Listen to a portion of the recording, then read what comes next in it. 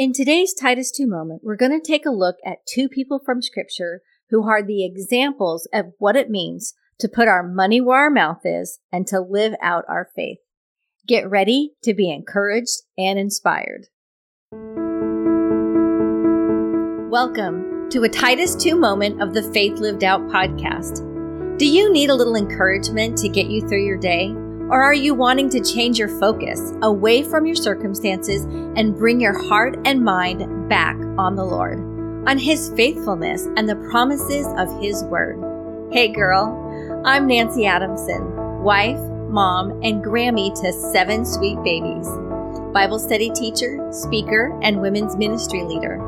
Titus chapter 2 tells us that the older women likewise are to be teachers of good things, encouraging the younger women.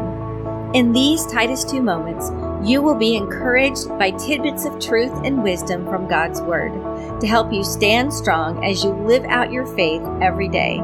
There will be reminders of His promises and His provision for you, that your Heavenly Father loves you and He is working in your life. Even when you can't see Him or feel Him, He is there.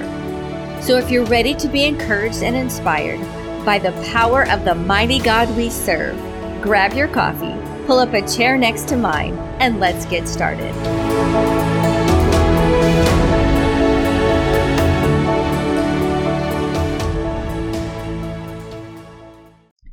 In the first episode, we talked about what this podcast is all about and a little bit about what living out your faith looks like in our daily lives. And I don't know about you, but for me, seeing an example of someone else, of how they lived out their faith in their life, what it truly looked like in their lives, really helps me to be able to apply it to my own life and to really live it out and see what it looks like on a day-to-day basis. So seeing some examples that are provided for us in Scripture, we go to first Hebrews 11:1, which is the Hall of Faith. And it says, "Now faith is the substance of things hoped for, the evidence of things not seen." And in the Hall of Faith, there are numerous people who are listed, who are examples to us of what it is to live out our faith and what faith in God looks like in our everyday lives. And so the first one that we're going to look at today is Rahab. And she believed what she had heard about God. So if you look at Joshua chapter 2, Joshua sends out a couple of spies to Jericho. And he sends those spies there because they want to take Jericho over. I mean, they want to send their army in and to be able to take it over. So he sends spies in there to find out what's it like, who's there, what kind of people are there, what kind of weapons do they have, all that sort of thing, right? So while the spies are there, they need to duck into someone's house and hide. And they go into Rahab's house. Now, Rahab, we will say, is a worldly woman, in case we have any little ears listening. But she does hide these men in her home.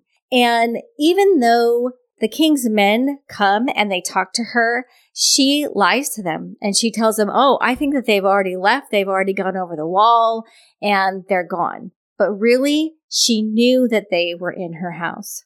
And so in Joshua chapter 2, verses 8 through 14, it says, "Before the spies went to sleep, Rahab went up to them on the roof.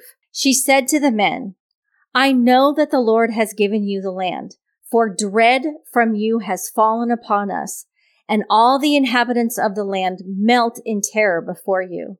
For we heard how the Lord dried up the waters of the Red Sea before you when you came out of Egypt, and what you did to Sihon and Og, the 2 kings of the Amorites who were on the other side of the Jordan, whom you completely destroyed. Our hearts melted when we heard these things, and no man had any breath in him because of you. For the Lord your God is God in heaven above and on earth below. So now, since I have acted faithfully toward you, please swear to me by the Lord that you will also act faithfully toward my father's house.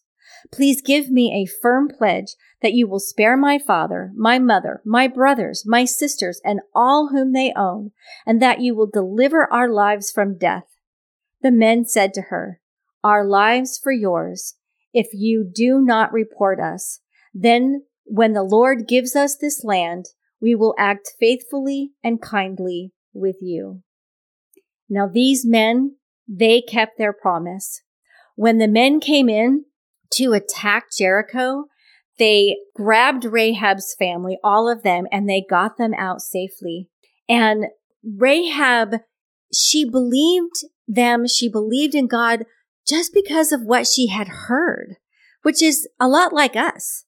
Because, we may have seen miracles here and there. We may know a little bit about what God has done in our lives, but certainly not like parting the Red Sea and making water come out of a rock and that kind of thing like the Israelites did.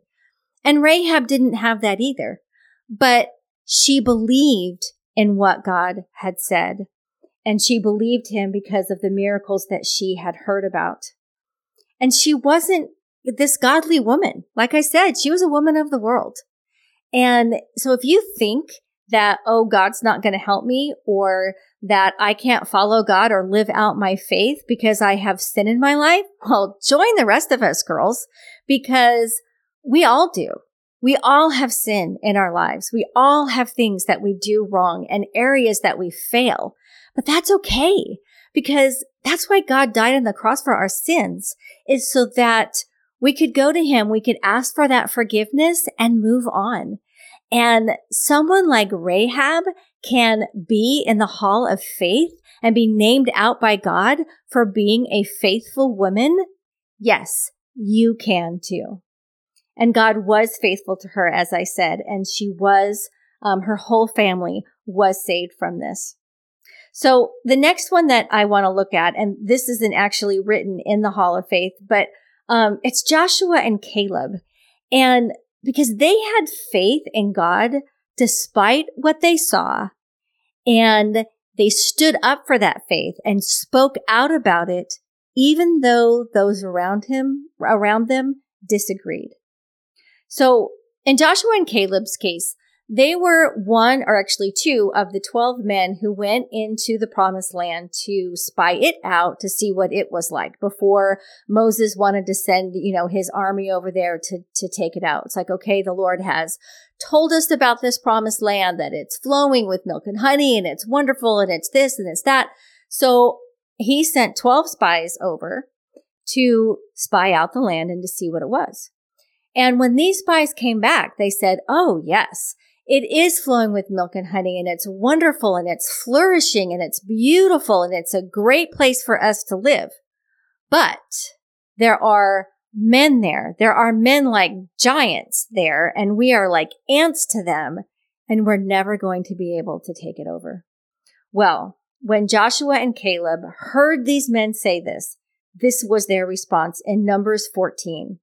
Joshua the son of Nun and Caleb the son of Jephunneh, from the ones who explored the land, tore their clothes, and they spoke to all the assembly of the children of Israel, saying, "The land which we passed through to explore, it is a very, very good land. If the Lord delights in us, then he will bring us into this land and give it to us, a land which flows with milk and honey. Only do not rebel against the Lord, nor fear the people of the land, because they are bread for us. Their defense is gone from them, and the Lord is with us. Do not fear them." They had the strength and the faith to be able to say to all their peers, to all the other men that were there, yes, it looks like that we would be defeated, but we have God. We have an almighty God who is with us, backing us, behind us, who has gone before us and promised us this land. We have to believe that. We have to have faith in that. Unfortunately, that's not what they did. And then later on in Numbers 14, it says, "The Lord said to Moses, 'How long will this people disgrace me? And how long will they not believe in me, in spite of all the signs which I have done among them?'" God did do signs and wonders to help them believe in his might and in his power, and yet they still would not step out in faith. We can be quick to criticize them for this, but do we sometimes do the same thing? We know of his power, of his sovereignty, but yet when he asks us to trust him and to step out in faith, we can't seem to do so. We find excuses for why we can't. I can tell you, ladies, in starting this podcast, there are plenty of times that I have found excuses for why I can't. But I have just put one foot in front of the other in every step, and the Lord has been with me every step of the way, and we'll see. We'll see what God has for this and what His plan is for it. I'm doing my best to live out 2 Corinthians 5:7, to walk by faith and not by sight. And that is what we need to do. Sometimes we look at our circumstances and they seem overwhelming. But what we don't see is what God is doing behind it. What we don't see is what that outcome is that He has planned, that we can trust in Him. For we are saved through hope, but hope that is seen is not hope. For why does a man still hope for what he sees? And we're called to hope. We're called to hope in the Lord because He goes before us and He sees what it is that we can't see. Ladies, I just want to encourage you today. Whatever it is that you're facing, whatever circumstance that you are looking at, just close your eyes right now and say, Lord, I trust You. I trust that whatever it is that is happening in my life, whatever it is that You have planned for me, I know that it is for my good and for Your glory, and that You are going to see me through, even though I can't see it for myself. Pray that to Him right now. He is with you. He is for you. He loves you. Amen.